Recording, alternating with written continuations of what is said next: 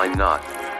A queer podcast. Hi, everybody. I'm Rick Todd. And I'm Jeremy Williams, and you're listening to Wine, Why Not? A queer podcast. episode 54. Ooh. Do you remember? We should have gone to the studio for this one. We should. Should we? Studio 54. I was. I Oh my don't God, know we why. could have done all kinds of drugs and just... What do you mean could have? I was thinking. You remember Car 54? Where are you? Oh, yeah. That's where my mind went. Way to really honor your age bracket there, Jeremy.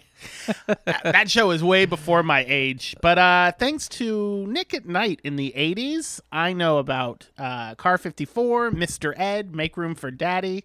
I could have been a child in the 50s. Was it called Make Room for Daddy? Yeah, that was Danny Thomas. Make Room for Dad. I thought for sure you were listing a new reality series on Out TV. Hey, that is copywritten Out TV. If you make a show, I get to host it. Yeah. Oh my God. Imagine one day that we get so popular that Out TV asks us to host a reality show. Imagine we get so popular, MTV or VH1 asks us to host. We ain't never going to get that popular.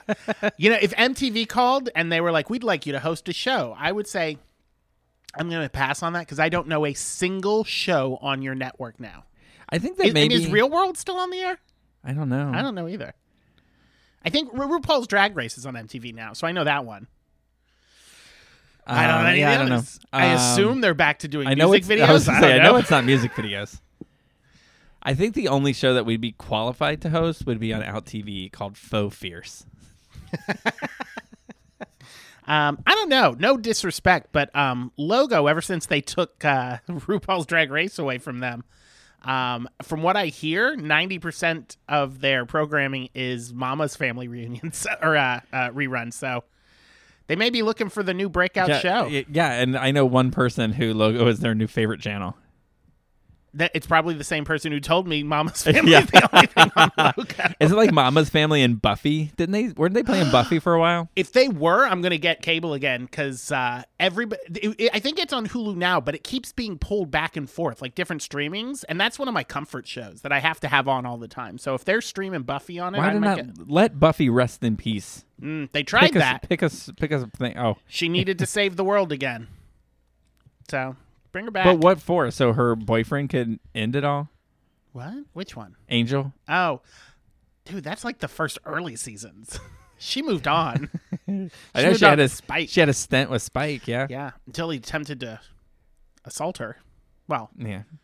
we won't get into that.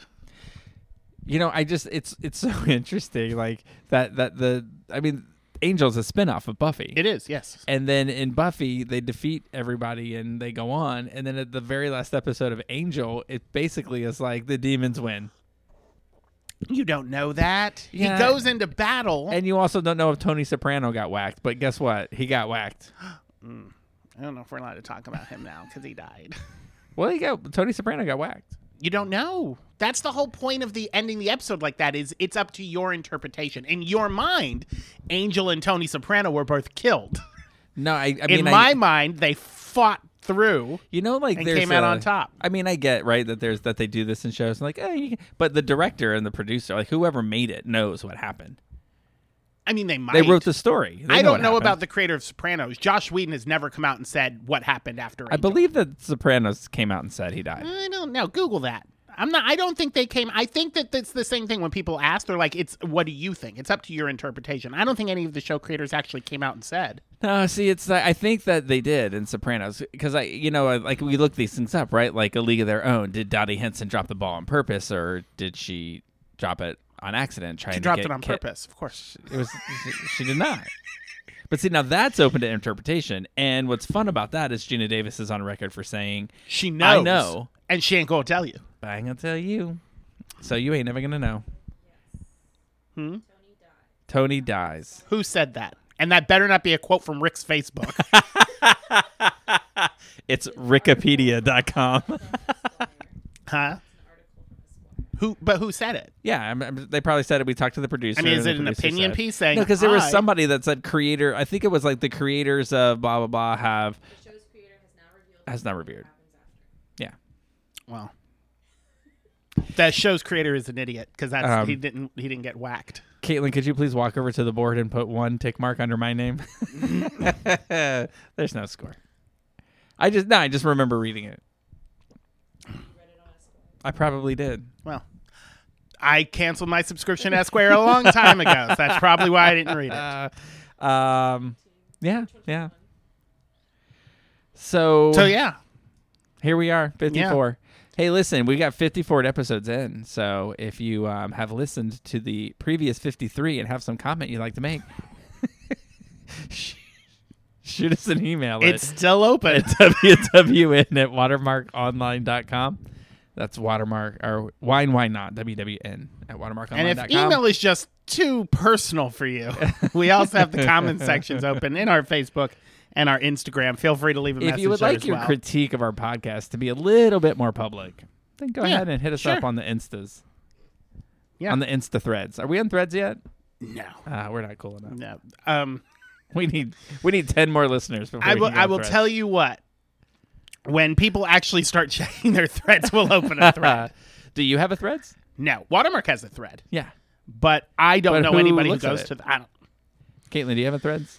No. Here's the thing, because even through Threads is owned by obviously Meta, and they have their Meta suite that you can keep track of your numbers on Facebook and Instagram. They don't even have Threads linked up to their Meta suite, so not even they care who's looking at your That threads. sounds like some new some new generation way of like taking Wicked from Boston.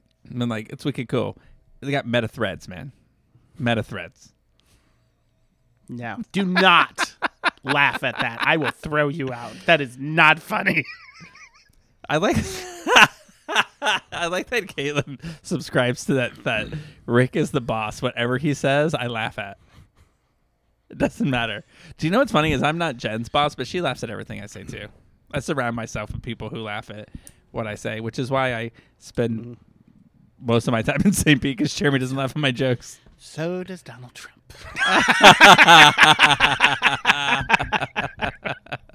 I'm just trying to keep you from setting off the nukes.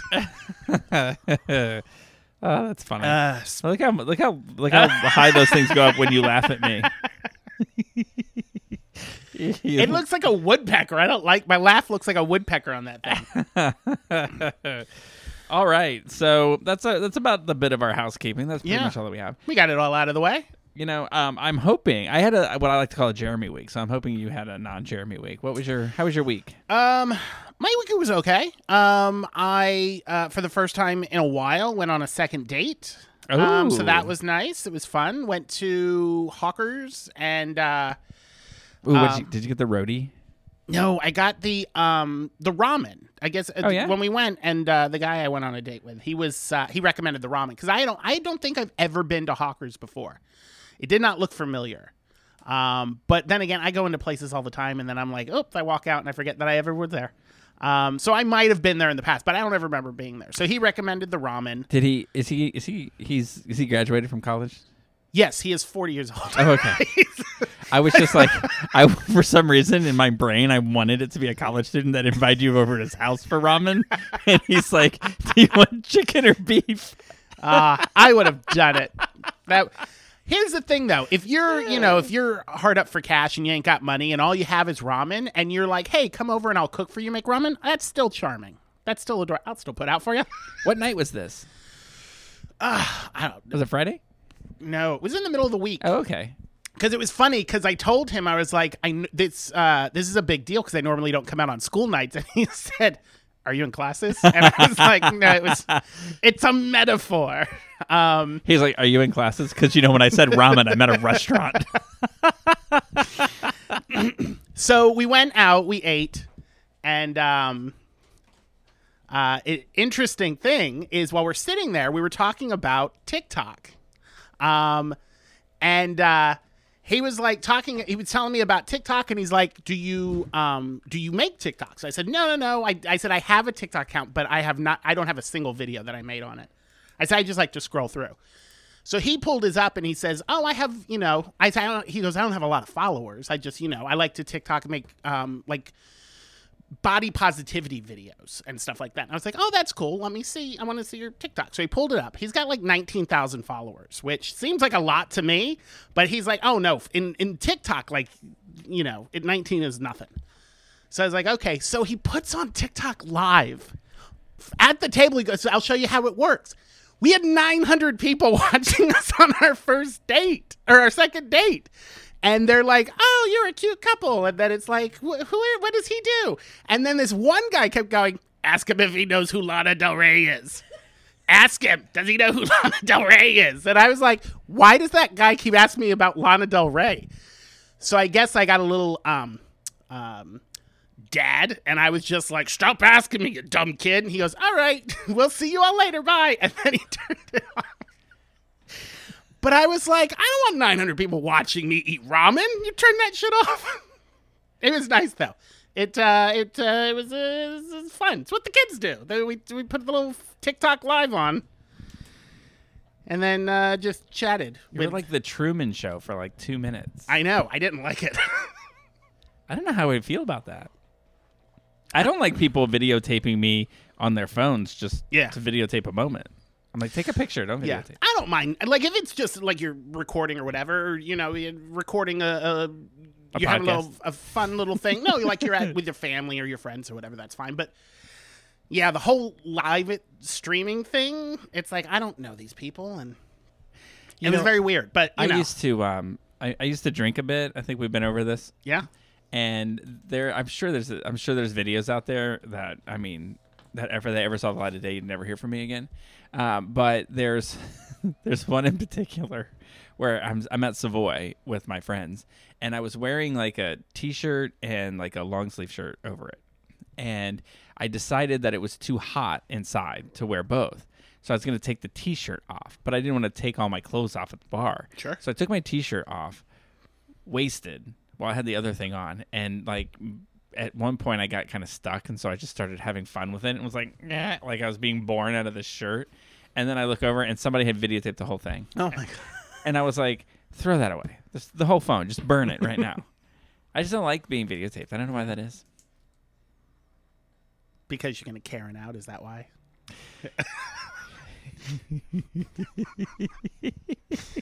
Nobody wants to be caught on film when they're doing something. I was at a restaurant. I love this restaurant, by the way. I don't know if it's a chain. I don't think it is. I mean, maybe there's probably a lot of places called Metro Diner, but in St. Pete, I just found it. It's called Metro Diner, and I love it. It's the food is super good. It's like Greasy Spoon. Food's really good. But this people came by, and this woman had like a, like where like the kids are hanging all over, like, like, I don't know. I imagine like I went to play with monkeys on a cruise once, and there were like 8 monkeys on me, and I just feel like that's what her life is like. She's got kids hanging off all over her, and she had this stroller, and she walks up and she parks it somewhere, and she looks at the waiter and she goes, "This is fine right here." Oh. Not a question. This is fine right here. And he's like, well, if you could just put her on the side. And she goes, okay. And she left it and sat down. I was like, oh my God, somebody's getting carried out right in front of us. Did you pull your phone out? No, I yelled at the waiter like a good Karen would. No. Didn't even occur to me. I was just enjoying the moment. It is your But how was the rest? civic responsibility to record any and all Karens in the wild. Oh, goodness. But the date was great. Yeah, is there going to be a third? I don't know. He lives in a different city, so he went back to his hometown. But he comes back and forth all the time. So like a driving distance city, or like Seattle, like Washington. Guam? Seriously? Yeah. He lives in Seattle, Washington. But he has a house here in Florida, in Orlando. So he comes back and forth. But like, I mean, I drive back and forth from St. Pete to Orlando like 2 or 3 times a week. What are we talking here? Once a month. That's perfectly fine for what I'm looking for. I don't need a relationship where I see you every day. No, it's just when he's in town. It's a friendly little thing. I might go see him in Seattle. Oh, very nice. So, How did you meet? Through a friend at a bar. I normally don't go to bars, but a friend invited me to a bar. A friend of yours was like, you like to be around other people for 1 hour a month. I've got the perfect guy for you. We just happened to be, I went to District Dive to have a drink with him. This was about a month ago. And it was just, it surprises me how many people I know until I go to a place like District Dive. I'm like, oh, hey, I know you. So we were like making our rounds, just, people mingling.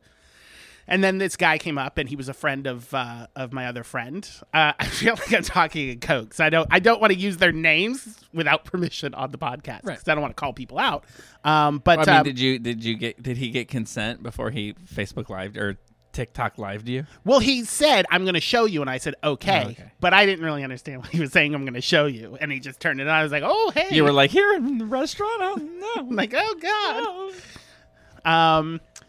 So met him at the bar. We hung out, made out a little bit at the bar, and then he called me and said, "Hey, I'm back in town. Do you want to?" Because this was about a month ago, and then he was saying, "You want to get dinner?" So we got dinner, and then he was in town for a few more days. So we got dinner again. I appreciate the fact that you made out with a guy at a bar. Good for you. Haven't done that in a while. What do you think is the age? What is the cutoff age for that? Is there a cutoff age for making out? I mean, you're talking like making out, right? Like, I mean, no, not like ripping each other's clothes off and grabbing junk. Just and faces. Stuff. Just faces. Just faces. Faces like smashed together, yeah. like not coming up for air for like 120 seconds. Mouths open, tongues out.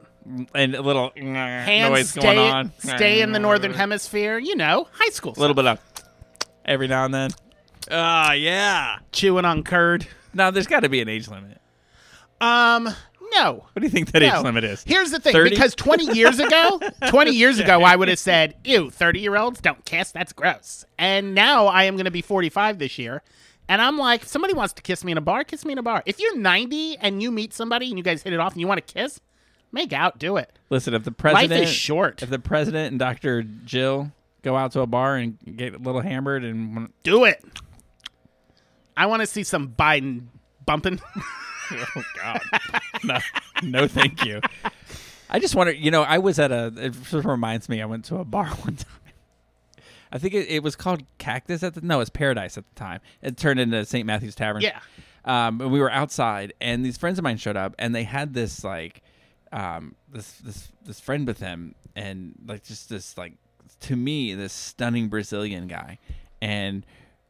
I don't even think we said words to each other. Like, we had never met. I just knew he was friends with these friends, and we just kind of looked at each other and like stared at each other for a second, and then just started making out. And it went on and on. It went on so long that the bartender started yelling at us, like, because there was a guy there that had a dog in the car, but the windows were rolled down, and the dog was just sitting there, and he's like, "This guy's trying to kill his dog, and you two won't stop. You won't pull your faces out of each other's faces." And you know what? We did not stop. No, nor should you have to. I feel like it got uncomfortable. Like, I mean, it had to be 30 minutes. Okay. I mean, maybe take a breath and ask each other's names. I mean, I think somewhere I found out that he worked at some hotel around. Yeah.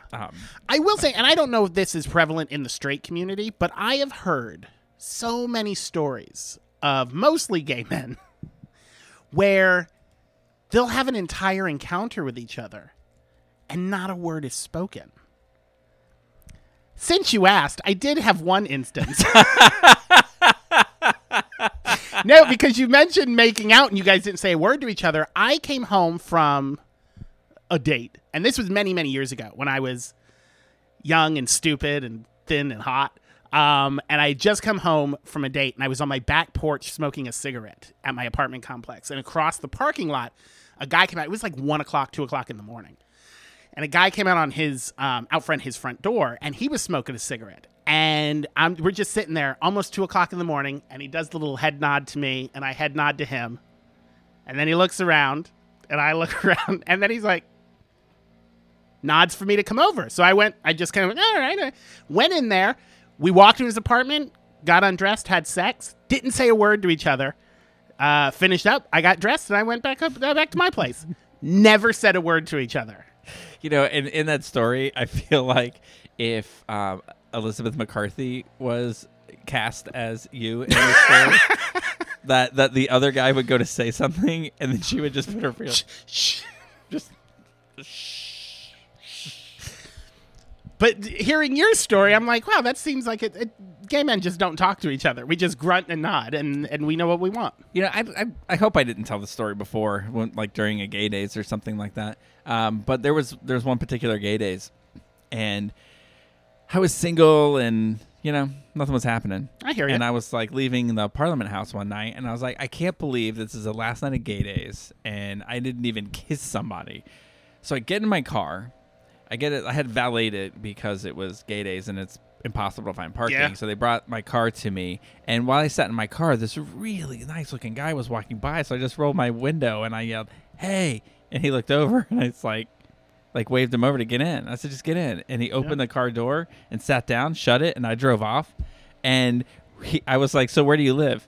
And he's like, "No English." Oh, no. I was like, "No Espanol."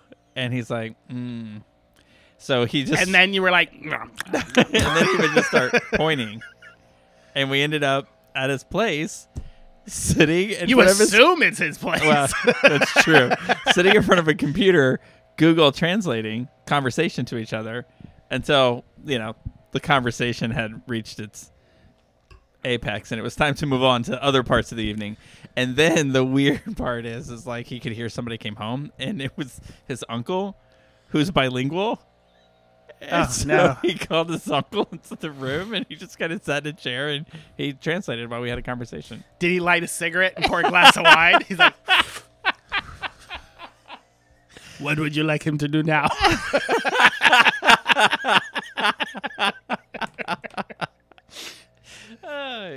You know, Good for you, sometimes though. I get halfway into a story and I was like, I should always start with like, you know what, Ma, you can put the headphones down. Here's for a second, the thing. Ma. I am aware that there was a period of my life where I was what some people, I'll use air quotes, some people might call a little bit of a whore. My mother is aware of this stage of my life, so she may have even heard that story already from me. These stories from you are new to her, so she's learning a lot about fantastic. you. But yes, I went through a very... She's right now is looking at someone else in your family and going, "Oh, Rick was a whore too." That's why they get That's along. good. That's good. But yeah, I had a very promiscuous time in my life where things like that happened way too often than they should have. But it was, it's your past. You people learn go from through it. it. Yeah. Yeah, a lot of people go through it. I mean, I was a late bloomer. Yeah. I think most gay people are. I was, for the longest time, I felt like if I had sex with somebody, it meant I was going to marry them. I mean, until I was 25, I thought this. Yeah. Or 27, something like that. 25 maybe. And then I had my first one night stand. And then, you know. It happens. It's how you grow. Did I ever tell you that Jen and I were pulled on stage at Hamburger Mary's to do a sort of newlywed type game? No. But it was like gays and their hags. And that's when I think that's when Jen was like, no, gay associate. Because they call them fag Yeah. hags, and she didn't like that. She's like, I'm a gay associate. I think the kids call them fireflies now. Yeah. Yeah. That's 'Cause much they're nicer. drawn to a flame. Nobody likes to be a hag. No. And so, but one of the questions was, how many sexual partners has your gay had? You're gay. And There are many like him, but this gay is mine. there can be only one. And Jen wrote a number down, and I was like shocked. I was like, no way. And then, and then we tried counting, and I mean, that's a futile thing. Because, like you get to one night, remember that one night, and then you start adding 1, 2, 3. Oh, yeah. It just gets crazy. She wrote down 150.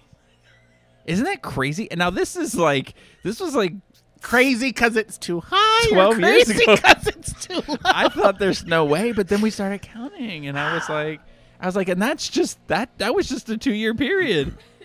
Here's the thing, though, because I've attempted to try to count my number, and I'm not going to say what my number is, but it made me feel good when I realized there's 365 days in a year. That number could be thousands. So if you're a whore for a couple of years, I mean, you're teetering near 1,000 people. So if you're not at 1,000, you're doing pretty good for yourself. Oh, I can't. I'm not near 1,000. I was like, I can't imagine somebody who could do that every day. But What I else did you can- do this week? But I can't imagine. I mean, I can see, not that this ever happened to me, but I could see, like, being in a back room of a New York bar and something a little nefarious happening, and then you get in a cab and you're on your way home and your phone rings, and then you have to tell the cab driver to go to a different address. And Like Lady Gaga says, one bar, another bar, airplane, another bar, another bar. Sometimes Atta that's just girl. the weekend you have. had a girl. Well, I didn't expect that we would, press record and tell so much about ourselves Yeah. today. But it's nice to That's tell. what happens in episode 54. Hey, do you want to hear what I did this week? Sure. I just want to point out that we celebrated Caitlin's birthday. We did.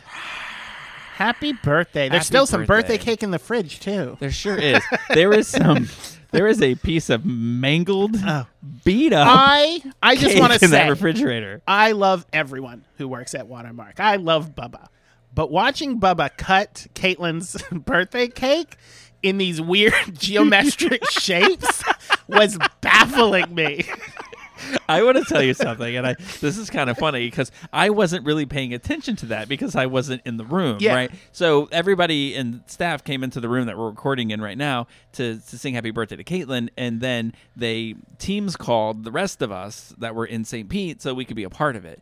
And I didn't see any of this, but apparently Dylan was paying close attention to it because he sent me a message on Teams that said, Bubba needs a class in cake cutting.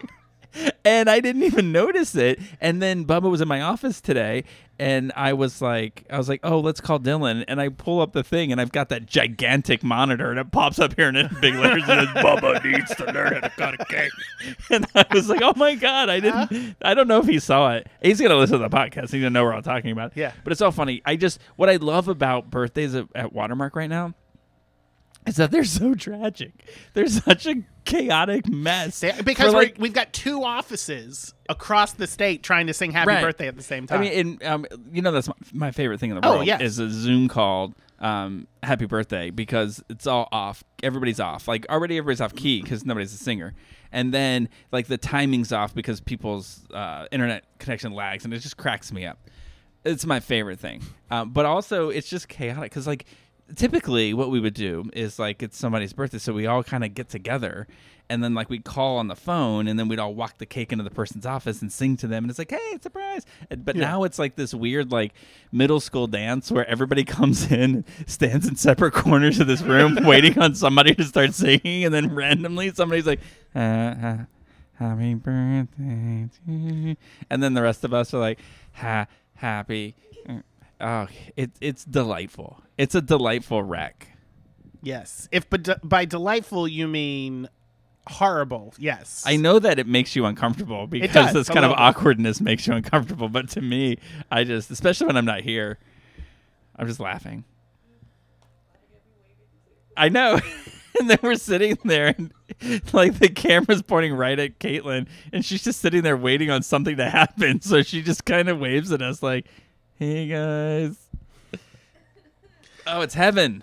It's Yeah. so nice. It's a little weird. So that was so happy birthday to Caitlin. Happy I think she turned 16 this time. So good. Yeah. Never ask a lady her age, but she gave it up. 28. Good for you. Tell us about your horror face. Oh my. I just gotta say this though too. This is what my week was. I started watching TV again because my stories are back on. Your stories. The Chicagos. Ah. The Chicagos. They're Chicago Fire and Chicago Med. I'm not a Chicago PD person because I want to tell you why. I'm going to tell you what. The premise of that show is terrible. He was a bad guy on Chicago Fire, and then they said, you know what, bad cop that breaks the rules and threatens firefighters and is a criminal, you get your own TV show about cops. Like, so now we're supposed to jump behind this band of renegade police officers? No thanks. But although there was the one hot guy who was an undercover cop on Chicago Fire who went on there, and I was like, maybe. But anyway, the strike has thrown me off. Yeah. I don't like it. This happened before. Remember when like TV seasons and there used to be like, what do they call them? Sweeps. And Yeah. there used to be sweeps weeks and all that kind of stuff. And then that strike happened, and then it all got out of whack. And then all of a sudden there were summer series, and the start and end dates were weird, and there wasn't sweeps. Too many weeks reality and shows all popping kind- up. yeah, all Sorts of things. Well, it's happened again. They've ruined television. It's hard for me to get back into it. I think Yeah. it's because I started watching like these really incredible shows on streaming services. Yeah. And and then and network television can't compete. and it's hard and it's anyway. I'm gonna get back into it. Yeah. I mean, one of the worst shows that I ever watched is called Fire Country. It's the worst of the worst. And we were like, Jen was like, "Oh, the strike happened. There's no reason to go back. I've forgotten all about it." And I was like, "I'm gonna sneak it on. 5 minutes, you're gonna be sucked in, and then you're gonna have to watch this terrible show because it's like a guilty pleasure. It's not really. It's just so melodramatic and so dumb, but we're hooked. Yeah. So we watch it. Anyway, I just want to point out my week was spent trying to get into television, Nice. and then I had the privilege of watching some really great movies. But I do want to point. That is a lie, and we will talk about that in a minute. But Dylan's family came to visit, his sister and their kids, on Sunday, which is great. Unfortunately, I forgot that it was when Greetings from Queertown was playing in the Tampa Bay International Gay and Lesbian Film Festival. So I had to ditch to go to that, and then we all had dinner afterwards, which was great. But I do want to point out that the Greenlight Cinema in St. Pete is delightful. Yeah. It's about, I think it's got like an 80-person seat thing, and they've got this like big screen that comes down. It's not like a traditional thing. It's just this really cool like indie film place, and I really liked it there. Everybody at Tampa International Gay and Lesbian Film Festival was delightful. The documentary was a hit. People really liked it. There was an interesting conversation about it afterwards. It's kind of funny because people are like, this is really to just honor the history and showcase the pioneers of Orlando that built the LGBTQ plus community here. And the thing, like when people watch it, what they want to talk about afterwards is like, how do we get involved? How do we do something? And so usually like the director is there, or like all these activists that were in the film or in the audience, and they're like, we're going to tell you, but they weren't there this time. And so I gave, Ryan, who we love to talk about on this podcast, hates public speaking. So I said, I'm going to let Ryan answer that. And I handed him the microphone, and his face was like, I think he was probably so happy I did that. And he just said, vote. And then handed it back to me. I was like, he's a man of many, many words. You got to give Ryan a word count. I probably should have said in 100 words. Yeah. Tell people what they can do. But it was interesting because there were activists in there, and there was a great conversation about helping people get out the vote, encouraging other people to vote, and that kind of thing, which is really cool. But it also, anytime that I can see that documentary, I can't tell you how many times I've seen it. I cry every time, and I love that song. I'll tell you this, though, at the end of the movie, when the credits started coming, they turned the lights on, and they dimmed the sound a little bit, and I was like, playing that song. I thought they were gonna cut it off because then the one of the board members came out in front of the screen, but they stepped aside and watched the whole credit thing. It was really cool. It was a great experience. Nice. I'm appreciative of them. I've contemplated joining the Fantastic. board of Tickliff? Yeah. I know they're looking for board members, and I just I'm looking for something to get involved in over there, and I really feel like it's important. I mean, as much as we love movies, I mean, people just need to go to the movies. Yeah. Speaking of which, I do want to give a quick minute to one of my favorite days of the year. The Academy Award nominations came out last week. Oh, yeah. Very exciting. Very gay friendly. We had 7 performers get nominated for playing queer characters. Some of which I didn't even realize were queer because I hadn't seen the movies. Queer. And some which were queer. There were 2 LGBTQ performers who got nominated for playing LGBTQ characters, and that's only the second time that's ever happened, and it's the first time that more than one occurred in the same year. The only other time was Ian McKellen playing James Whale in Gods and Monsters. He got nominated in 1999. Wow, that's a Whale connection there, huh? Yeah. He played James Whale. And then Brendan Fraser was the whale. And he won. Yeah. He was also in that movie, Gods and Monsters. Yeah, that's what I mean. Full circle. Our But work here is done. Coleman Domingo got nominated for Rustin. I love him in that movie. Yeah. Jodie Foster got nominated for Naiad. So I those love are the her. two queer performers. The other straight actors for playing queer. Annette Bening also got nominated for Naiad. Sterling K. Brown plays a gay dad in American Fiction. So I can't wait to see that. We've got to see that. Yeah, I do like. I like it because of that one line when he's like got a flight or something and he's doing a shot out of his car and the guy's like, "It's 8 a.m." and he's like, "I'm not flying the plane." That sounds like something I would have said. Bradley Cooper, obviously, playing Leonard Bernstein in Maestro. And then two bisexual performances. Sandra Hüller for Anatomy of a Fall, which I don't know if you've watched that yet, but oh my God, what a good movie. Is it good? So good. And she's bisexual, so you need to watch it, and we'll talk about it on the podcast. Nominated for a bunch of awards, a bunch of Oscars. And then Emma Stone, which, quote unquote, I mean, she is bisexual because she has sexual relations with men and women in the movie. But I don't know if you call her bisexual, and I don't know how to further clarify that until you see the movie. So go see the movie. But she is bisexual. What movie is this? Poor Things. Emma Stone in Poor Things. Also, I found out I don't know that I like the premise of this movie. most people don't. I However, already don't like the way it's filmed. Like I said before, it looks like it was filmed in a place where air conditioning doesn't exist, and and it's gonna make me hot, and I'm gonna fall asleep while I'm watching it.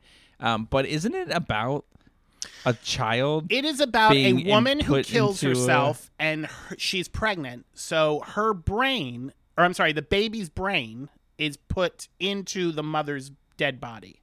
So it's like a Frankenstein thing. Now, they do say, because a lot of people were very uncomfortable with this baby brain lady having sex with a lot of people, that her growth is accelerated. So by the time she starts... Did they say this in the movie, or did they invent this after the movie and people were upset? I feel like there is a throwaway line from Willem Dafoe, who is the Dr. Frankenstein. They went back and added that in. Do you see his lips moving when he's like, Yes. she's actually 60 years old?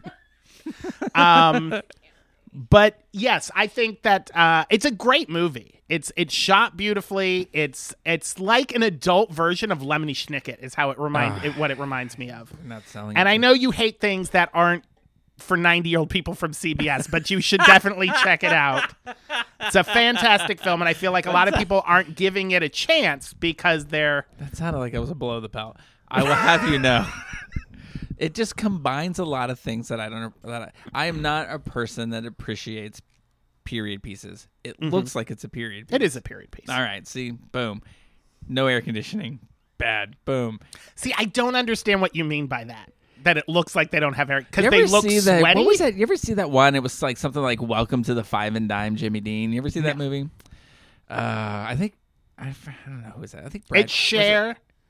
I know of it. yeah. I haven't seen it. It Cher's just in looks like it's hot. and the guy from Nightmare on Elm Street Part 2. It looks like it's like low budget. They had to cut costs, so they turned the air conditioning unit off, and it just looks sweaty. I don't know how to. I'll point out some movies. To Okay. you that I feel are It's that a way. fantastic film. I'm sure it is. I'm sure And, that I will.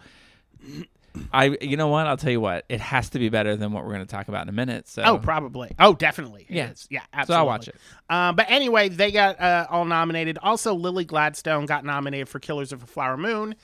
And I haven't found anywhere where she specifically says she's non-binary, but she gave a interview to People Magazine where she talks about two-spirit and how she uses she, they pronouns because he, she pronouns don't exist in most Native American languages.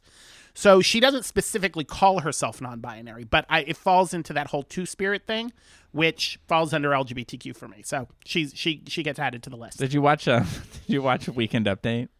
No. Oh, okay. I There's saw a thing. just one clip from SNL this past weekend, which was the Stanley Cup thing. Oh, okay. And then that was on TikTok. I haven't watched the episode yet. They said that she was the first Native American to be nominated. Yes. And then it showed all the other. They showed all the other nominees, and they were like, the other nominees are quoted as saying, "Please don't pick me," because it's all white women, and they don't want to be the one. Yeah. So yeah, Lily Gladstone got a nomination. Have you seen that yet? I haven't. That's on my list to see, but I've That's an heard it's really investment. good. Is it good? Does it feel like it's 6 days long? Did you see Dances with Wolves? Did you see Dances Yes. with Wolves? Did you feel like that was really long? I hate that movie. Okay. Is it because you hate Kevin Costner or because No, you because hate... first, because I feel Because like you- the movie is stupid. Secondly, I feel like trying when you watch that and then you watch Goodfellas, I think anybody who would watch Dances with Wolves and say it's a better movie than Goodfellas doesn't know anything about movies. And Dances with Wolves beat Goodfellas for Best Picture, I feel which is like ridiculous. if you're going to have a title Dances with Wolves, somebody better dance with wolves. it's Not their, one it's a name. person dance with No, wolves. because it's his name. It's not what he does. I thought didn't they give him the name because he dances with wolves?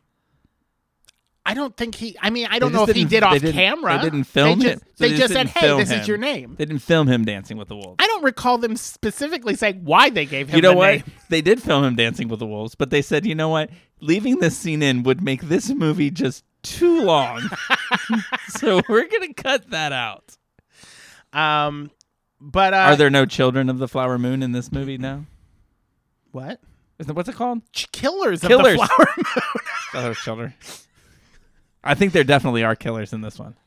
Probably. I have to go I see haven't it. seen it, but I mean, it's Martin Scorsese. He got his 10th Best Directing nomination, which makes him the most nominated living director. He surpassed Steven Spielberg, and he deserves it. He's amazing. He's fantastic. I won't say I never saw a bad Martin Scorsese film, but I've never seen a Martin Scorsese film that was shit. Like there's redeeming qualities for all of his movies. Did he do Departed? He did. Did you like that? I did. Oh, I mean, I did was you want me to respond to it too? you said that you. I assumed you were asking me for a reason. I thought there was no. a follow up. I'm not that guy. All right. I'm not the guy that's going to be like, I'm going to ask you something so I can give you my opinion. But no, since but- you asked, yeah. it's I don't think I liked Matt Damon in it. Was it Matt Damon in it? Matt Damon was in it. Yeah, I don't think I liked him. He's in it. very weaselly in it. But I liked everything else. I don't normally see him in roles like that, which I liked him in that. And that's one of the last things I remember seeing Jack Nicholson in. So I really appreciate that movie. And I liked it. Oh yeah, he doesn't do anything anymore, right? No, he's retired. retired. He's like 90. Yeah. So lots of good movies to start watching. And the Oscars will be on. So there's a lot of March queer 10th. characters or queer things in the Oscars. Yeah. So we should map out, and between now and the Oscars, we should talk about every one of them. Absolutely. I think we've talked about some. We did Maestro, and we did Rustin, Mhm. and And- Nyad. and Nyad. Check. We're a third of the way there. We're more than halfway there. Really? That's it? I thought you rattled off a bunch There were of people. seven. Seven Oh, okay, so we got three. queer, and then we got through 4. But we'll also throw Lily Gladstone in there because she's Two-Spirit. So we will. That'll be 8. Okay. So we're halfway there. And if we do Killers of the Flower Moon, we may have to do part A and part B of the podcast. It's 3.5 hours long. It's about the same length as Oppenheimer. Do you know what I was so excited about when we went to watch movies this time? Was that the one that we watched most recently was like an hour and 24 minutes. Yes. Which That is the most bizarrely redeeming thing was of it felt so long. Anyway. being short was the most redeeming thing about that movie. Okay, so last time when we met, we talked about the Emmys, and then for about 8 minutes we talked about this movie called Our Son. And then we realized 8 minutes in that something had stopped recording. Oh, everything did. Everything my shut down. computer ran out of space and stopped recording everything. So we went ahead and cut that 8 minutes out, and then just made it about the Emmys last time. So we're gonna go back and we're gonna backtrack. We've written down all of the funny things that we had to say about it, so that we can repeat them. I don't think that's true. No, what we talked about in those 15 minutes or so, but I am pulling up my notes for the movie because I did make notes. And in pulling up the notes, I shifted my camera and it turned it off. So that's going to be in 2 halves. There we go. You're back on track. Yep. Caitlin's excited about this because she's the one who's going to have to find a way to make it work. Easy peasy. As Tim Gunn says, do it. I never watched this show. Engage. No. Different old white guy. All right, so we watched the movie Our Son, Yes. which is on net. No, it is one we rented. It is a limited release in theaters, but it is available on video on demand. We had such high expectations, we spent money. Yeah, on both of these. We spent our entire entire yearly movie budget. Our entire Why Not budget on renting these two movies. It's got where are there it is. Billy Porter and Luke Evans are a couple, a married couple, and they have a kid. And it's sort of like, and the way you pitch, because you had seen the trailer to this before me, yes, and you had pitched it to me as a queer Kramer versus Kramer, gamer versus gamer, gamer versus game. That's the Xbox Ready Up versus Player One. PlayStation 5. Oh, I like that movie. We should talk about that one. I think it was just Ready, and I said Ready Up. Giddy Up, Player One. Oh, did you say Giddy Up? And I said Ready. I said Ready Up. I don't even know if that's a thing. Ready Player One. It's an awesome bookend or movie. Anyway, so we watched. I was like, you understand? I'm saying Ready Up, right? Yeah, I know what you're saying. But there's no movie called Ready Up One. That was my point. I don't know what I'm talking about. Anyway, the movie we did watch is Our Son, and it is a gay couple raising a kid, and then trouble happens. Yeah, and then they want to get a divorce. I mean, that's the gist of it, right? I don't say they want to get a divorce. One person wants to get a divorce. Yes. So the movie opens with a bunch of kids in school at a talent show. And I took a deep breath because I was like, God, it's going to be one of those movies. I mean, it's about a kid. I respect stories being told that involve kids, whether it's kids doing something or kids as part of this family unit like this one is. It's very rare to find kids who act well. So I always go into a movie that has children as kind of the focal point, with hesitance.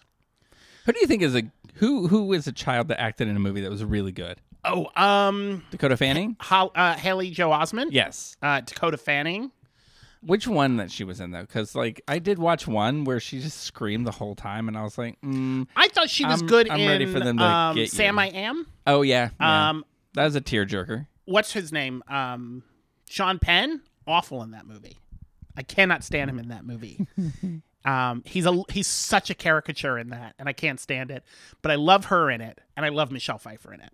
But yeah, Haley Joel Osment is probably the epitome of kid acting for me. Like, once I see Haley Joel Osment, I was like, you kids all suck. You can go. Although Jason Tremblay, I think? Justin Tremblay? Jay Tremblay. He was in Room. He was in that one with Julia Roberts where he's got the deformity on his face. He's a great kid actor. What was that one? He was like an astronaut. He had a astronaut helmet. Yeah. That was good. Good movie. He's a good kid. He reminded me of Haley Joel Osment.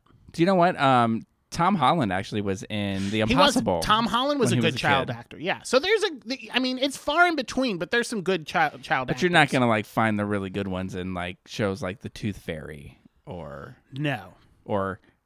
Hot Tub Time Machine. I find it Grown-Ups. hilarious that you said Tooth Fairy because I don't want to go off on a tangent. But I will. But I was in a movie with the kid from the sequel to Tooth Fairy. I did a short film for the Full Sail fellas over here as a favor to a friend of mine because one of the actors backed out. And while I was sitting in there, they brought this kid in there who was going to play my son in this short film. And we're sitting in the green room. And he's like, so what have I seen you in? And I was like, nothing. This is my first acting gig. I don't know. Do you have TikTok? Because I just had dinner with somebody. Yeah. So this was many years ago, pre-TikTok. So I was like, I haven't been in anything. So he went through his filmography, and one of the films that he had done was he's one of the kids in Tooth Fairy 2, which they could not get The Rock back for the sequel. So the Tooth Fairy in that one is Larry the Cable Guy. Huh. And he told me all about the movie. And I was like, well, good for you. And then we went and did our little acting thing, which was like an Amadeus meets The Matrix. You got to see it. I think we cover movies Yeah. that have LGBTQ people starring in it. Gotta and find I feel it. like we need to cover this movie. We'll call Full Sail. I have no idea what happened to the movie. They sent me. Here's the funny thing: is they sent me. My friend sent me a DVD of it, and it was in my DVD collection. And then that was before I moved to North Dakota, and I had a big yard sale, and a guy came up. And he goes, I'll buy all your DVDs for however much you bought them for. So I said, yes. And that one got lumped in with it, not even thinking, oh, let me pull that one out. So some guy who bought all my DVDs has that movie. It's a collection. Hey, it's like listen, 8 short films from Full Sail. if you bought all of Jeremy's DVDs and you listen to this podcast, we want to buy that back. So We'll double our movie budget to get I it. play the father of Amadeus Mozart, Of a kid who knows who of the Tooth child Fairy is. Mozart, who knows who the Tooth Fairy is. And then it flash forwards into he like wakes up in the future and it's some sort of weird Matrixy thing. You know what? I can tell you what happened to that movie just from your synopsis of it.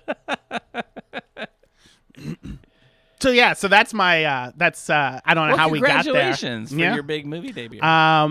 Anyway, that just solidifies my point. I don't like child actors. And I will say right off the bat, I did not dislike this movie. I did not care for the kid. The actor playing their son, didn't care for I him. don't remember him too much, Found but I him do. whiny. I remember this though, and because this is like the kind of a thing a kid would do, and I like it when there's kid movies and the kids do kid things.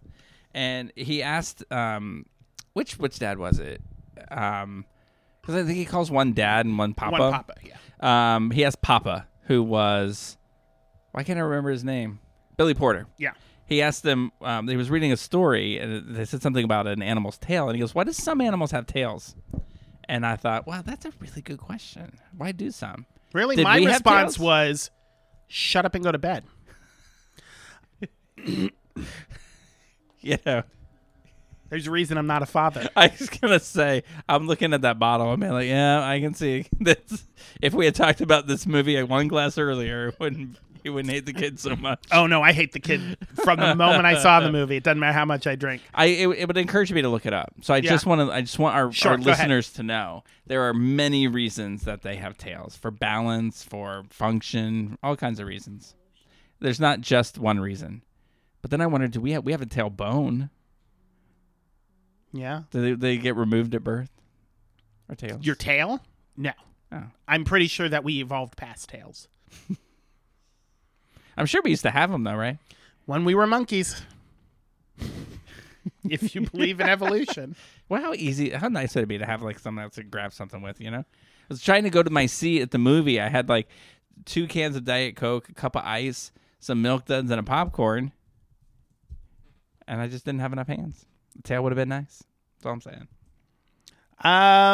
Yeah. So the movie starts out. They're Happy family. happy. Well, are they? Well, you can tell, right? So Luke Evans shows up late to the kids' show, and Billy Porter side eyes him like, working again.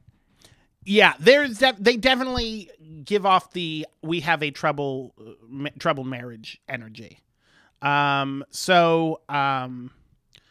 And there's a little thing, like you said, like he shows up late to the talent show. The kid has nightmares and wants to sleep in the bed, and Luke Evans huff and puffs because Billy Porter enables the kid to continue to not grow up. So How do you feel about the kid? If you were this kid's father and he was I'd having tell a him to go nightmare, back to bed. He's old enough. He doesn't need to climb into his parents' bed because of a nightmare. Grow up.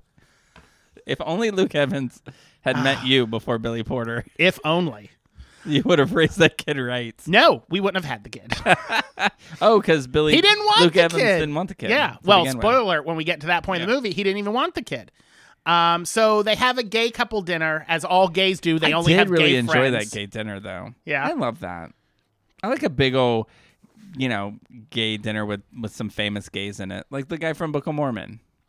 Andrew Reynolds. Andrew yeah, Reynolds. he's in it. I like him. I liked him in this. I liked him a lot in this. It's good to see him in things. Yeah.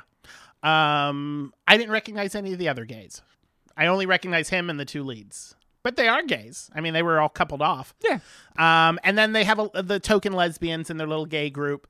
And they are pregnant, having another baby, which becomes kind of a through line of this movie. Another thing that's kind of a through line in this movie is the son gets a school project to take care of a plant, and the plant kind of follows the story as the more troubled it gets, the plant dies, and then when the mayor he says, "I want a divorce," plant ends up in the garbage, and he's like, "We need to pull this out and nurture it." It's like, Jesus Christ, you wrote this thing. Now, I do want to say, in all of my gripe and complaining, I actually liked this movie. Yeah, I did too. I liked certain things. You know, I like a movie that is just unapologetically that movie. Yeah. I mean, I don't necessarily like the word unapologetically, but we would never, when we were in high school, we would never have seen a movie like this. No. So the fact that a movie like this that Even is just, exists, yeah. that is so it's so realistic. So when Billy Porter, like, apparently they used to have an open relationship, and then they decided to focus on each other and not have an open marriage. But Billy Porter met somebody that he fell in love with, and after he tells this to Luke Evans, like, I have somebody and I want to see where this goes, he goes to that guy's house.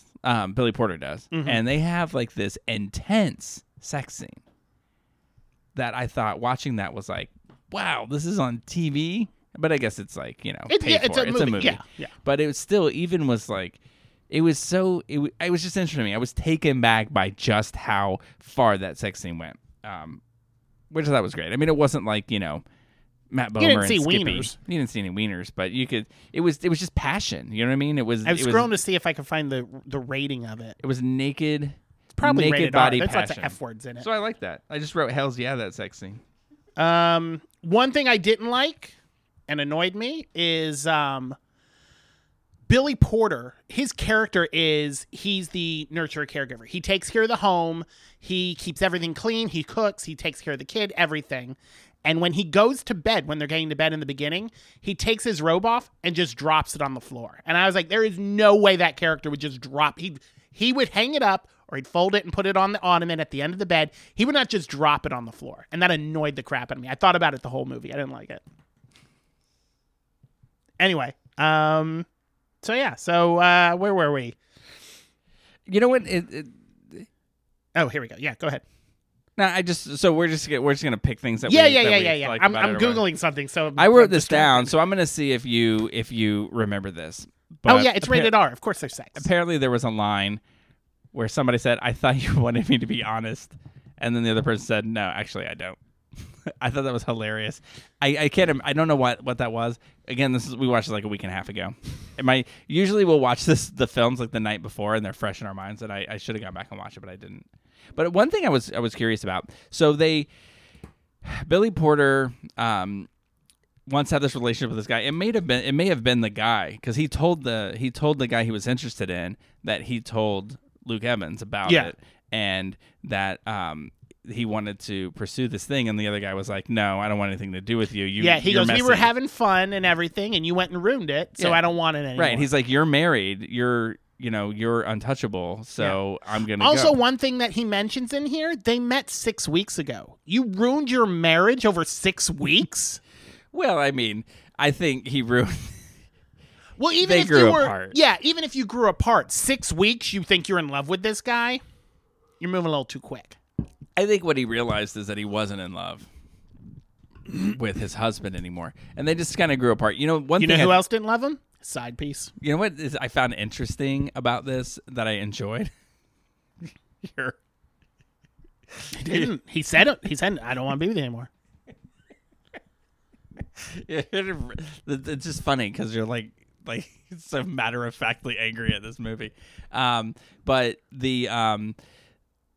that you start to pick sides through the movie, and then it kind of shifts, and you get to see all sides of where this marriage just kind of fell apart, and I find that fascinating. But one thing I didn't really understand is Billy Porter asked for a divorce, yes, and said he was sleeping with somebody else, and wanted to leave. Why was he still staying in the house? There's one part where Luke Evans asks him to stay. He goes, he's going to wake up and you're not going to be here. Mm-hmm. So he asks him to stay. I assumed from that scene it was just the one day, but he stays for like weeks. So I figured, he must have meant just stay permanently. But yeah, he ends up. I think his intention was to leave with that, go stay with that guy. And when the guy was like, "No," so he had nowhere to go. So he had nowhere to go. Or no, he was staying with I think he was staying with the lesbians the for a day or two, and then he decided Let's go, to stay lesbians. back. Let's go. Yeah, and then he was looking for a place. Didn't really work out. I mean, it takes a negative turn when custody comes up. Yeah. And you know, Well, up to a point, Luke Evans still thinks that this marriage is salvageable. right. And when he finally hears the word, "I want a divorce," I've been speaking to a divorce attorney, and you need to get one. Then it's like, oh, this is actually real, and he wants a divorce. So he goes and meets this lovely lesbian attorney, who's one of my favorites in this. I thought she was Oh, fantastic. she's divine. And he meets with her, and Billy Porter meets with his attorney, and they just start talking about, the lawyers start to get in their heads. It's like, you've got to do what's best for you. And then they each decide that they want custody. And I think they both have valid arguments. Luke Evans is the one with the job and a stable place to live. But he's never been there he's been there for the kid, but you know how it is. You know how it is. You got the one parent who supplies the money, and then the other parent who spends the money and spends the time with the kid.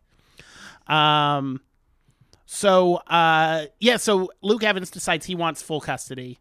Well, first it's like he goes, "We'll do 50-50." And then when he just sees assumed they were going to do 50-50. yeah, and then when he saw Billy Porter was like, "Well, I think that it would be best if I just had full custody." Then he's like, "Well, no." And he starts throwing things out, like little a pen out of your barbs. hand. When he's talking about it, he goes, "Well, it's actually my kid," because obviously they use surrogacy. And they came back quick, and they're like, "No, in the state of New York or wherever they were in New York, right?" Yeah. That's not a valid argument. So they start to just get very petty with each other. And then they split off, and they go to each one of them goes to their parents for like these advice scenes. Can I just say, I wrote this down, and I'm certainly not intending this to offend anyone who is a regional actor, but one of the arguments that Billy Porter's character was making was that he gave up an acting career to do this, and then he was like, "What acting career?" And he said he did summer stock upstate. I'm like, it's not like In that argument, yes, Luke Evans was valid in saying, what exact career did you give up? Right. Now, it is a career for sure, and it is important, and people need theater to go to, but it just seemed like in the context of this movie, in people who lived in New York, if somebody said they gave up their acting career in New York City, you would just assume it was this Broadway star or this budding Broadway star, not, somebody who did summer stock upstate. Which, by the way, if you don't know what summer stock is, it is not easy.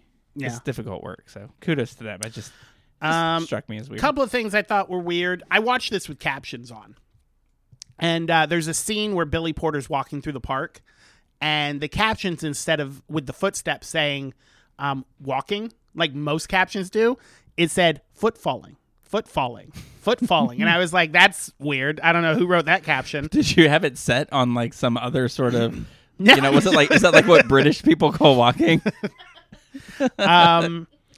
Also, I wrote this note down here. One of the things that annoyed me about the kid is he mumbles through part of the movie. Like half of his dialogue, he's mumbling it. And it's like, pull the marbles out of your mouth, kid. Talk. So just to be sure, you were not a fan of the kid? No. Do you know what? You said that they split up and went to the parents. Yeah. So Luke Evans' mom Yes. is played by Meredith Grey's mom in Grey's Anatomy. I don't watch that. So I was excited to see that. I did not know who any of his family were.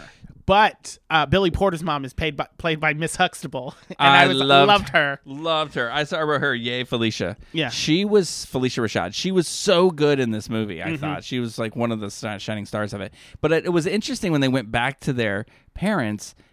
It kind of gave you insight as to how they ended up being the parental types that they are, and I found it fascinating. But I loved, I think that the end result of this movie was 100% Felicia Rashad's speech to her son. Yeah. If you don't even want to watch the whole movie, watch that speech and then just watch the other movie. You get the And you whole know what's gist. going to happen. And watch And the 2 sex scenes. And then you don't have to watch the kids so much. Yeah. I did one of the things that Luke Evans' nephew, Max, because his sister and her kids are at the dinner when he goes to his parents. And I thought this was hilarious because he says, we're getting a divorce. And Max says, you guys work so hard for marriage equality and now your marriage is falling apart. That's weird. Yeah. You know what one of the funniest things was when they were meeting the families was I think Billy Porter said to Felicia Rashad something like, I'm surprised he didn't ask me who was the man and who was the woman during sex, talking about the father. Yeah. And Felicia Rashad goes, he asked me. Or then he said something like, I told him it depended on the day of the week. And I thought that was funny. Good for her. So they go to court, and good on the judge, because the judge basically says, listen, I'm going to give you a month. Work this shit out. Why you do you come think into me it with... really happens that way? Because I think that's admirable. I think that's brilliant. If it's not, I think that's how judges should handle it. Say, hey, let me hear your argument, so you get them out in the air. You hear them, and then say, you hear what you just said? Take a month and pull your heads out of your asses and figure this out. You're grown-ups. Right. You're And- grown-ups, you were in yeah. love, you were married, and you've got this kid that this affects. So he was basically like, you're both right, you're both wrong, figure it out. Yeah. Now, I do want to say, spoiler alert here, because it is a newer movie, so if you haven't seen the movie and you don't want to know how it ends, look away.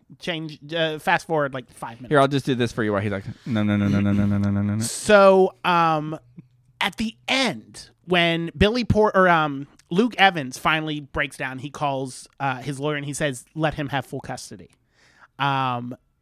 At this point, he goes for a walk. Did you think he was going to get shot? I don't know if it's my gay trauma from watching gay movies. He's walking. I thought something was going to happen. I thought he was going to get hit by a car Or he'd get shot. a gay bashed or yeah, get in something fight. Yeah. violent was going to happen. But all he does is he goes to a bar. He finds this cute little twink. They do his makeup in the bathroom, and then they go back to the house and have sex. And I was like, well, that's not what I expected. Oh, Yeah. you know what? I wrote this down because Luke Evans. I was like, why did I write this down? But I remember now. So Luke Evans goes to a bar. Now he's like this. He's been in a relationship forever. He hasn't been with anybody but Billy Porter in a while, except for that third that they had in their relationship. He hasn't been on a date, nothing like that. He walks into a bar and he catches the eye of what someone who appears to be sort of this non-binary. Figure that's just really young. I think he just looked like a party twink. like a party twink. Okay. You can tell that, like Luke Evans, it's been a long time since I've been out to a bar after 11 o'clock at night where there would be a party twink. And so, okay, let's call him party twink. Party twink goes up to him and they kind of hit it off, and they go back to Luke's place and they're making out, and they're going to have sex. And Luke Evans says that it's been a while since he's been with somebody. And I thought the twink's line was funny. He says, not much has changed since then. Still a couple of penises. Yeah, I wrote that down. Still just a couple of penises. So the lesbians have their baby. Luke Evans is out on the bench outside the hospital, and Billy Porter comes up, and he's like, thank you. I didn't know if I should call you and thank you or what, he goes, I just started crying when he said, I found out that I was going to get sole custody. And he goes, I thought I was crying because I got everything I wanted, but I was crying because I didn't understand why we just weren't sharing him. So they agree, after all this money, after this court battle, you're going to pay these lawyers. You agree on originally what you two should have done anyway. So lots of wasted money to come around to what you were initially going to do anyway. And I thought, what I thought was interesting is that process seemed to be necessary for them. Like how you had mentioned, there was the guy who made the money and then there was the guy who kept the home. And they were put into those roles by each other, and then they were sort of prisoners of that structure because of each other as well. And so Billy Porter felt when that kid was born, he fell in love with that kid, and Luke Evans didn't fall in love with that kid the way that he did. So he wasn't a good enough father. And then to Luke Evans, Billy Porter was too lenient and not the right kind of parent. But then it was, I've got to work and make the money, so I don't have time to be emotionally wrapped up in what you guys have going on. And then it was, you're not giving us the emotional support we need because you're always at work. And they just got into this vicious thing, and it grew into this nasty divorce where when one person finally said, you know what? He's happy with you. You should keep him. That then they could put all that aside, and then they suddenly respected the roles that each other played. And I thought that was, I don't know, that was really good. There was no villain. You know, I seem to remember in Kramer versus Kramer thinking that Meryl Streep was a villain. That's funny because every time I've seen Kramer versus Kramer, I never think of her as the villain in it. I think of her as a woman who, I mean, particularly back in the 70s, you have a particular box that you're supposed to fit in, and she just didn't want to fit in that box. Now, I will say that Now, she shouldn't have abandoned her kid and her marriage the way that she did, but I don't blame her I don't look at her as a villain. Well, I will say that when I saw this, I was probably the age of that kid who was in it. I mean, I saw it when it first came out. Yeah. I haven't watched it since, but that was my impression, that she was causing all of that problem. I'm sure when she came back, she probably had a monologue that was Oscar award winning. She did about win an Oscar the struggles that she went through, and she didn't get the support she needed. But it probably wrapped up nicely. I just don't remember that. But it did in this, and I thought that it was really nice. That it was, we have to raise this kid together, and we have the same group of friends. I also appreciated that whole aspect of it. There was a lot going on where during the divorce, the friends were like, we're going to do our best to support both of you. And even though some of them may have been Luke Evans' friends more than Billy Porter's, they were like, he's destitute. He needs help. We're going to help. And so I thought it was cool. I like the way that it was all handled. Yeah. But I think that was a good movie. All in all, it was a good movie. What do you think? What do you think on the old RT? How many tomatoes? I don't know. There's a critics and an audience score? You know what I just thought about? I just really want to. It's been a long time since I've seen Kramer versus Kramer. So when I said that Meryl Streep was a villain in Kramer versus Kramer, don't email me and yell at me that I don't support women's rights. I get it. I'm more shocked. I mean, when Kramer versus Kramer came out, you must have been 6 or 7. What 6 or 7-year-old is watching Kramer versus Kramer? I watched that movie much later in like my 20s. Oh no, I watched it when I was young, and I mean, it's just I watched what my mom watched. Yeah, you know, I spent all my time with my mom, watched all the soap operas, watched Kramer versus Kramer. Very nice. There's a critics and an audience score. There is a critic. And I will say the critics. I don't know. This seems like a critic-lovely movie. A movie critics would like. So I will say 88 for critics, and I will say it's a little melodramatic. I'll say 85 for audiences. 86, 81. Oh, all right. I think that's good. Yeah. I mean, I look at it like, I don't know that Rotten Tomatoes looks at it this way, but that's certified that's fresh. A solid B plus. It's certified fresh, and I think it was enjoyable. It's worth watching. Yeah. I mean, if you haven't watched it, you probably don't want to now that we told you exactly what happens. I told you to turn away. If you didn't listen, you need to listen to Jeremy. But I know a lot of people who don't mind spoiler alerts. They'll still watch a movie. Yeah. Somebody told me the exact plot of My Girl. I watched it, so cried like a baby. Yeah. It's a good movie. I saw that when I was 2. Just kidding. I did see it when it came out. I did love it. Yeah? Fada Saltenfuss? What? That's her name. What's her name? That's in Veep.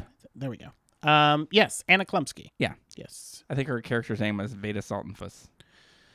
I could be wrong. What is he doing that? There we go. Anyway. You got it together? We're good to go? We're going to move on to this masterpiece that we're going to talk about next? Yes. This movie. Well, we have promised this to you all for a long time, and it finally hit a place where we were willing to spend the money to watch it. Yeah, for a while, you weren't able to rent it. You were only able to buy it. And I ain't paying $20 for a movie that I've heard nothing but shit from. And speaking of shit, it was. It was, it was a movie. For those who haven't seen it or been paying attention to what we talk about every week from week to week, we finally broke down and watched Dicks the Musical, which is a musical comedy last year from the prestigious studio of A24. So it's got to be good. A24 greenlit this. Yeah. Well, here I did a little research. It actually was greenlit by Fox back before Disney bought it. And then Disney bought Fox and said, what's this piece of shit? Get this out of here. We're not making this. So A24 picked it up. And it is based off an off-Broadway musical called Fucking Identical Twins. and it's created by Aaron Jackson and Josh Sharp, who are the two guys who actually star in the movie as well. You know, after reading Harvey Fierstein's book, it makes more sense to me that a show like this would be off-Broadway. Yeah. Well, the Broadway show, or the off-Broadway show, is very different than the movie. So Fucking Identical Twins is a 30-minute show, only has 6 songs, and the two guys, Jackson and Sharp, play every character. And it's in some basement theater somewhere in New York. The movie is almost 90 minutes long, has 24 songs, even though a couple of songs are like a few seconds long. But it has a soundtrack of 24 songs, and then has a cast of like, I don't know, 15, 20, a bunch of people. So they're very different animals. So I feel like you would go see this and then be like, oh, a movie version. That sounds interesting. And be like, what the hell did they do to it? Because it is a movie. I have spent most of my time since watching this movie trying to figure out the simple question of why does this movie exist? And you know, is there a point they're trying to make? Is there something they were trying to do? And the only thing I can like come up with is that they wanted to be like that Trey Parker shock value musical kind of thing. Trey Parker, Matt Stone. Yeah, I like to give credit sorry. to both of them. Thank you. I mean, no, absolutely. You're absolutely right. But like, because I feel like Matt Stone's listening to this podcast. He's like, fuck you. Yeah. Matt Stone's telling Trey Parker, I was listening to Jeremy's podcast. I was wondering, who the fuck is this Rick guy? But they did Book of Mormon, right? Who did Book of Mormon? Yeah. The Matt Stone and Trey Right. Parker, the South Park guys, they did Book of Mormon. And so- I feel like these two guys emulated them and were like, we're going to do something South Parkish. I think that's the only thing I can think of is that Yeah. they aimed for something like that, which like the song Hasadiga Ibawai Yes. from there is a lot like it's the Love is Love song at the end. or the one about God. Yeah, it's called Love is Love. Oh, okay. Yeah. But the lyrics in it are not loving. Loving. So it's you know, so I guess I could say maybe they were trying to do that. And who did Team America? Was that was awesome. Yeah, Trey Parker and Matt I Stone. get this whole vibe like Yeah. they were trying to be this thing. I mean, being their own people and saying, "Hey, we had this hit off-Broadway show. Let's turn it into a movie." Mm-hmm. So I guess I can wrap my brain around that idea. What I cannot wrap my brain around is how they got who they got. So it's directed by Larry Charles, who is well known in the comedy world. He directed a lot of episodes of Seinfeld and Curb Your Enthusiasm. He's very much involved with Jerry Seinfeld and Larry David. And he also directed a trio of Sacha Baron Cohen movies, Borat, Bruno, and The Dictator. You know, I really loved Borat. I do too. So from that kind of prestige, you've got Larry Charles directing this. And then you've got Megan Mullany, you've got Nathan Lane, Bowen Yang, and Megan Thee Stallion. I mean, you know, it's like, and the rest in this movie. So they got some big names in the movie. So it's like, wow, this script must have drawn them in because of its wit and humor and its breakdown of the psyche of the American spirit. Oh no, none of that shit is in this. No, I mean, there is a breakdown Yes. in the psyche of the human spirit. So it's for those who haven't seen the movie, it's basically a hard R bordering on X retelling of The Parent Trap with these two guys. They play, and I'm going to use air quotes, identical twins. Because they don't look at all like each other. They don't look like each other. And you know what I'm going to say? That's one of the charming aspects of this film is that they are not identical twins, but everyone is like, you guys look the same. And they're like, no, we don't. And They're they like, "You look don't. just like brothers. But everybody thinks they're identical twins. So they're like super salesmen in each of their companies. And their companies merge. And their boss is Megan Thee Stallion. And they come together. And they are described as hyper-masculine, misogynistic salesmen.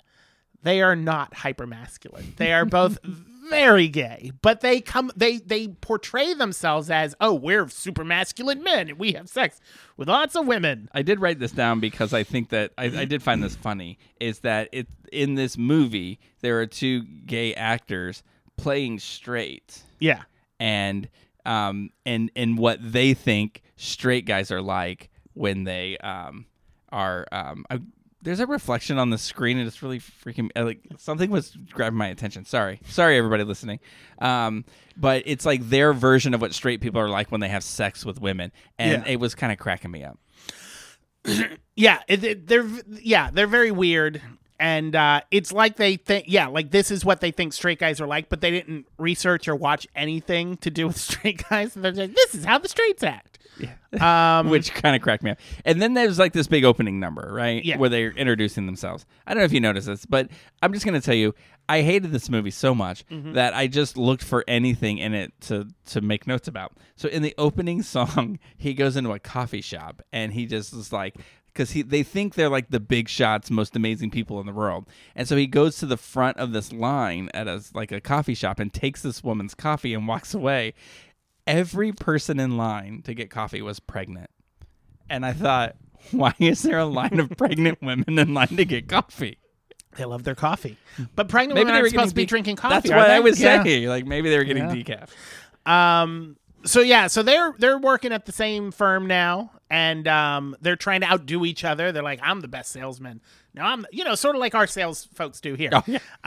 If only we had a microphone in there right now, they'd be singing how they're better than the other. And then, as any good identical twin movie does, they find out they're brothers because each one of them have one half of a secret medallion that, when put together, it's very Annie. Yes, lets them know that they are, in fact, brothers. And then in talking, they realize that they are brothers and that they were split up at birth. And they're going to, at first they want to meet the other parents. So they swap places. And by places, I mean they switch wigs. So they put each other's hair on. And they go and meet the other parent who did not raise them. The parents, as I said, are played by Megan Mullany, who plays Evelyn, who is a wheelchair-bound recluse who has I don't know what accent she's trying to do. I think she's just lispy. She's lispy, but it sounds almost like she's trying to do Karen from Will and Grace, but like Karen's elderly mother. Like if Karen and Grace were the same person. Yeah. And she talks about how, there's this whole thing she goes back and forth with the son. And we find out in this conversation that her vagina has died. I did appreciate the story of it falling off. Or like the one brother talking about how it had eyes and was looking at him. So it fell off and died. Real quick, just completely off subject. I'm gonna talk about it later. What's the name of the team of SNL writers again? Please do not destroy. Please do not destroy. Right. I'm gonna make a point with this later. So as he's meeting Evelyn, the other one is meeting their father, played by Nathan Lane, whose name is Harris, and he is newly out as a homosexual. After he was married with Megan Mullany's character, and they had the twins, he realized he was gay. On top of that, he also keeps 2 mutant pets in his house in a cage that he calls the Sewer Boys. Come on. That he feeds like a mama bird by chewing up food and spitting it into their faces. Like he chews up lunch meat, and not very well. No, just not a very good mama to where bird. It's choppy, and then spits it out. Yeah. So they realize that the boys realize after meeting the other parents that they want to be a happy family unit again. So they decide they want to reconnect the parents. So they concoct this plan that they're going to set them up on a blind date and that they're going to fall in love and their little family's going to come back together.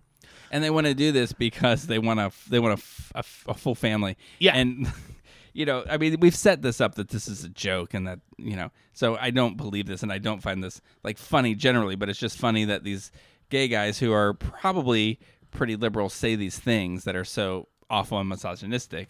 Like when they meet their boss, Megan Thee Stallion, they're like, women can be bosses too. But when they're talking about their growing up in a single family home, they said single parent homes are not real families, so we have to get our family together.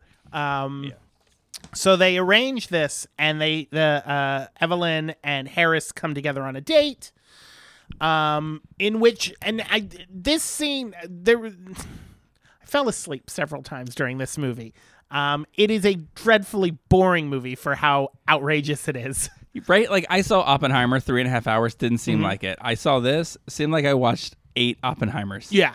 But I woke up just as they, I think, had finished having sex at the dinner table. Is that what I woke up to?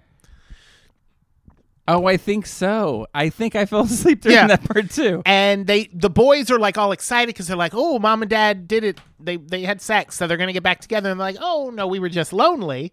We're not getting back together. And the boys throw a tantrum and they're like, but we want a family.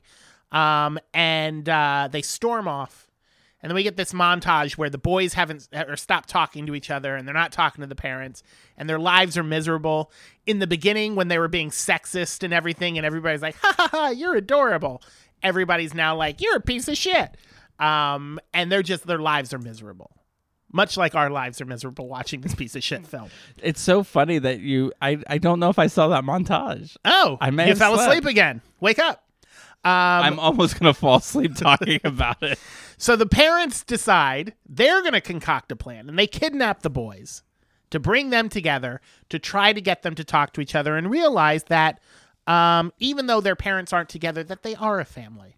And while they're doing this, the sewer boys escape back into the sewers. Yeah, you got to see these So things, y'all. I mean, stupid. they're gross. Yeah. And they're wearing diapers. They're little rubber monsters. They're not even, I don't even think they're CGI. They're rubber little monsters. Oh, because you saw in Yeah, the clips, you see how they had like yeah, they got sticks. they got sticks moving Yeah. them, but they're on like green screen sticks. So Yeah. you can't see the sticks. So they escape into the sewer. So the family decides we're going to go as a family unit and we're going to recapture the sewer boys before they get into trouble. So the family goes down into the sewer, and the poor sewer boys are being they've been cornered by some sewer workers who are going to euthanize them. So how do they rescue them? Megan Mullany nurtured her vagina back to life, and she sicks her vagina She on pulls them. it out. Yeah, She's got a vagina in her hand that has eyes. yeah, And wings. and Eyes it and wings. flies and Yeah. attacks them. yes, and saves the sewer boys. Is it Megan Mullally or Megan Mullany? Mullally. It's Mullally. So I just want you to know, Emmy Award winning Emmy Award winning. Megan Mullally. Emmy Probably Award Tony winning Award winning or Megan Mullally and Nathan Lane. Both Yes. of them are Emmy winners. Tony winner Nathan Lane. Yeah. I don't know if Megan Mullally has a Tony. Okay. But just these this is what she does now with Yeah. this is High the caliber role she actresses. has. First of all, Nathan Lane is half chewing ham and spitting it into these rubber monsters. The credits are outtakes, and Nathan Lane even says, "This is the dumbest thing I have ever done in my career." He says this is the most humiliating Oh, thing yes, I've that's ever what he done said, in my yes. career. And he's like, he just goes, wait, what do you? And the producer or the director's like, just chew it up and spit it at him. And he's like, what? So it just made me think, like, seriously, somebody just said is like, listen, you're gonna make $100,000 for 3 days of taping. Just show up to this place at this time and do what they tell you. And he's like, okay. And then they're like, do this, and he's like, what? Yeah. So And then in the outtakes, so I just want you to know her vagina is like a flying creature Yeah. in the Purple. movie. A flying purple but creature. there's a prop that she has that looks like, I don't know, it looks very different than it does in the movie, but the prop that and they're like, yeah, just hold your vagina up. And she's like, what? yeah. Even the guys too, when in the outtakes, the two guys starring in it, they're just laughing, and one guy's like, what are you laughing at? And he goes, I can't believe we're making this. Yeah. Yeah, that's not a good sign.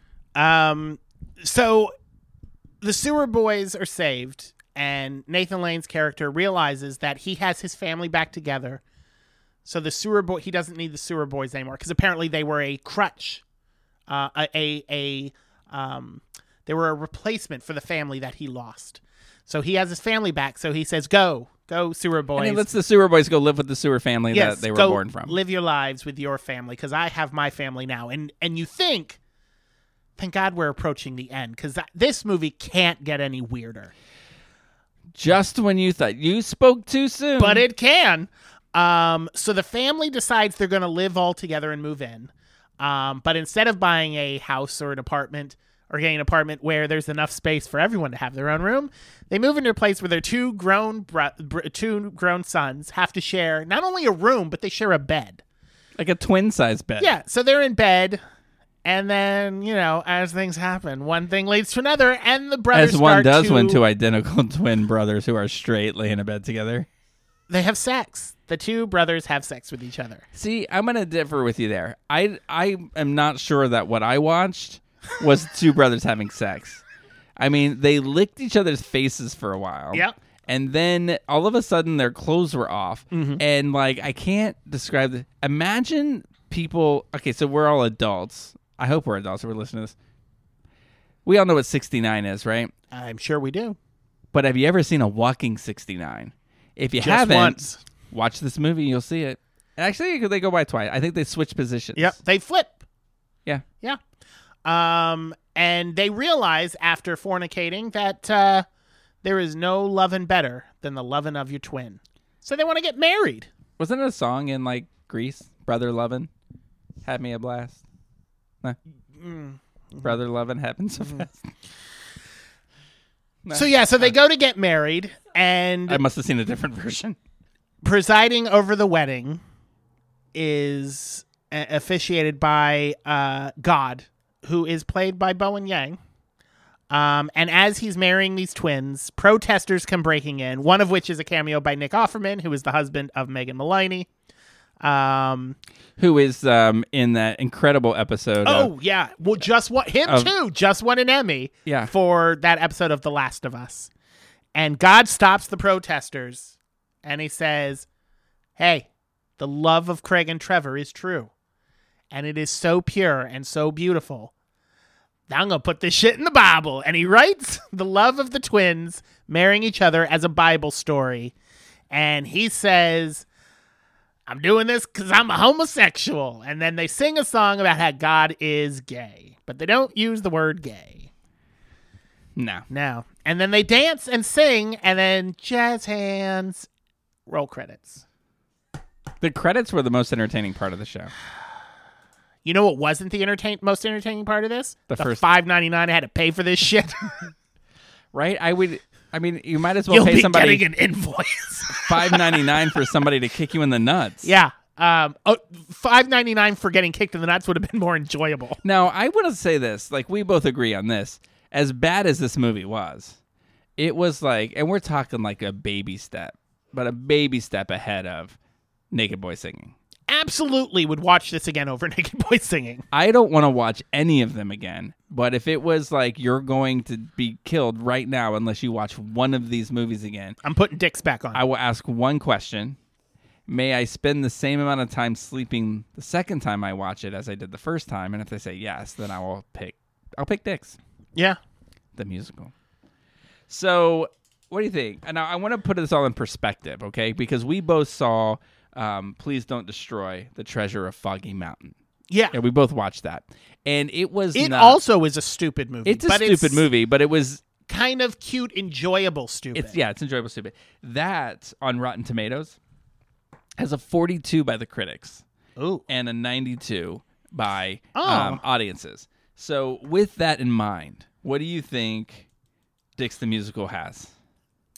I don't want to answer this. I want to say that critics and audiences are smart and that these are very low scores. Can I give you a hint? Yeah, sure. They're the same score. The audience and the critics?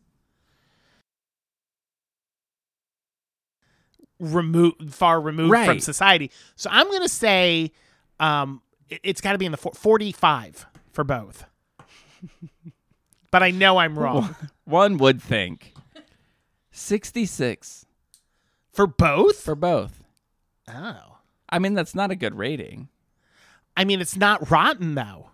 So this is curious. The The reason I wanted to 60s is you're not certified, but you're not rotten. The one thing I wanted to the reason I want to look it up though is because there's a scene. First of all, who is it? Dakota something? That's the host of Dakota Johnson. That's right. That's the host of Saturday Night Live. She does not look like herself they'll play clip anything that they videotaped. She looks like she does in the movies. Yeah. Everything else, she looks like a completely different person. It's Interesting. so strange. But there's a clip when she goes in. You know how like whenever there's a guest, sometimes they'll go into the Please Don't Destroy writer's room and they'll have a little thing. Well, she decides to go in there and like shuts the door and just. They're like, oh, we're such a fan. And she was like, yeah, I saw your movie and it sucked. And then they're like, oh, my God. And then but then they start like roasting each other, which is really funny. But she made a comment that said, about your, I'm sorry, I'm just over here laughing at your 66% rating on Rotten Tomatoes, which made me look it up because this had 66. But I guess maybe they average it. They take the 42 and the 92 and make an average because No, it's not not generally. 66. No. Maybe she was looking at Dix the Musical. I don't know. Maybe Or maybe she was making a joke saying they made that. I don't know, but she did make fun of them because what was the name of the group of the writers when Andy Samberg was doing Lonely it? Island Boys. Lonely Island Boys. She called them the Lonely Island Boys at one point in there, and it was funny because they got real mad. And then there was a whole nepotism thing, which I didn't realize that she was Don Johnson's daughter. Yeah. Yeah. Yeah. So that was cool.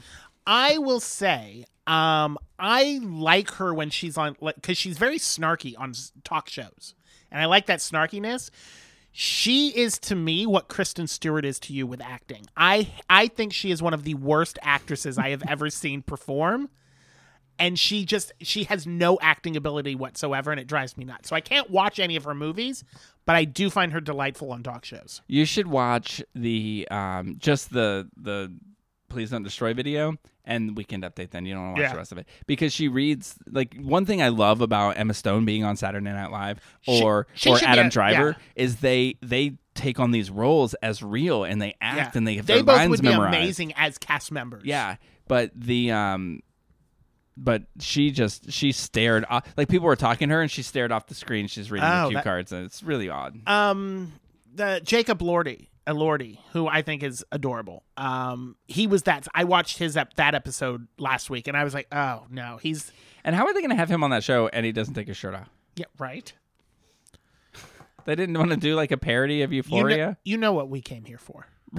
Pull them nipples out. I bet he's like, I'll do it, but I won't take off my shirt. I'm a serious actor now. How's come he didn't like reenact the last scene in Saltburn? Right.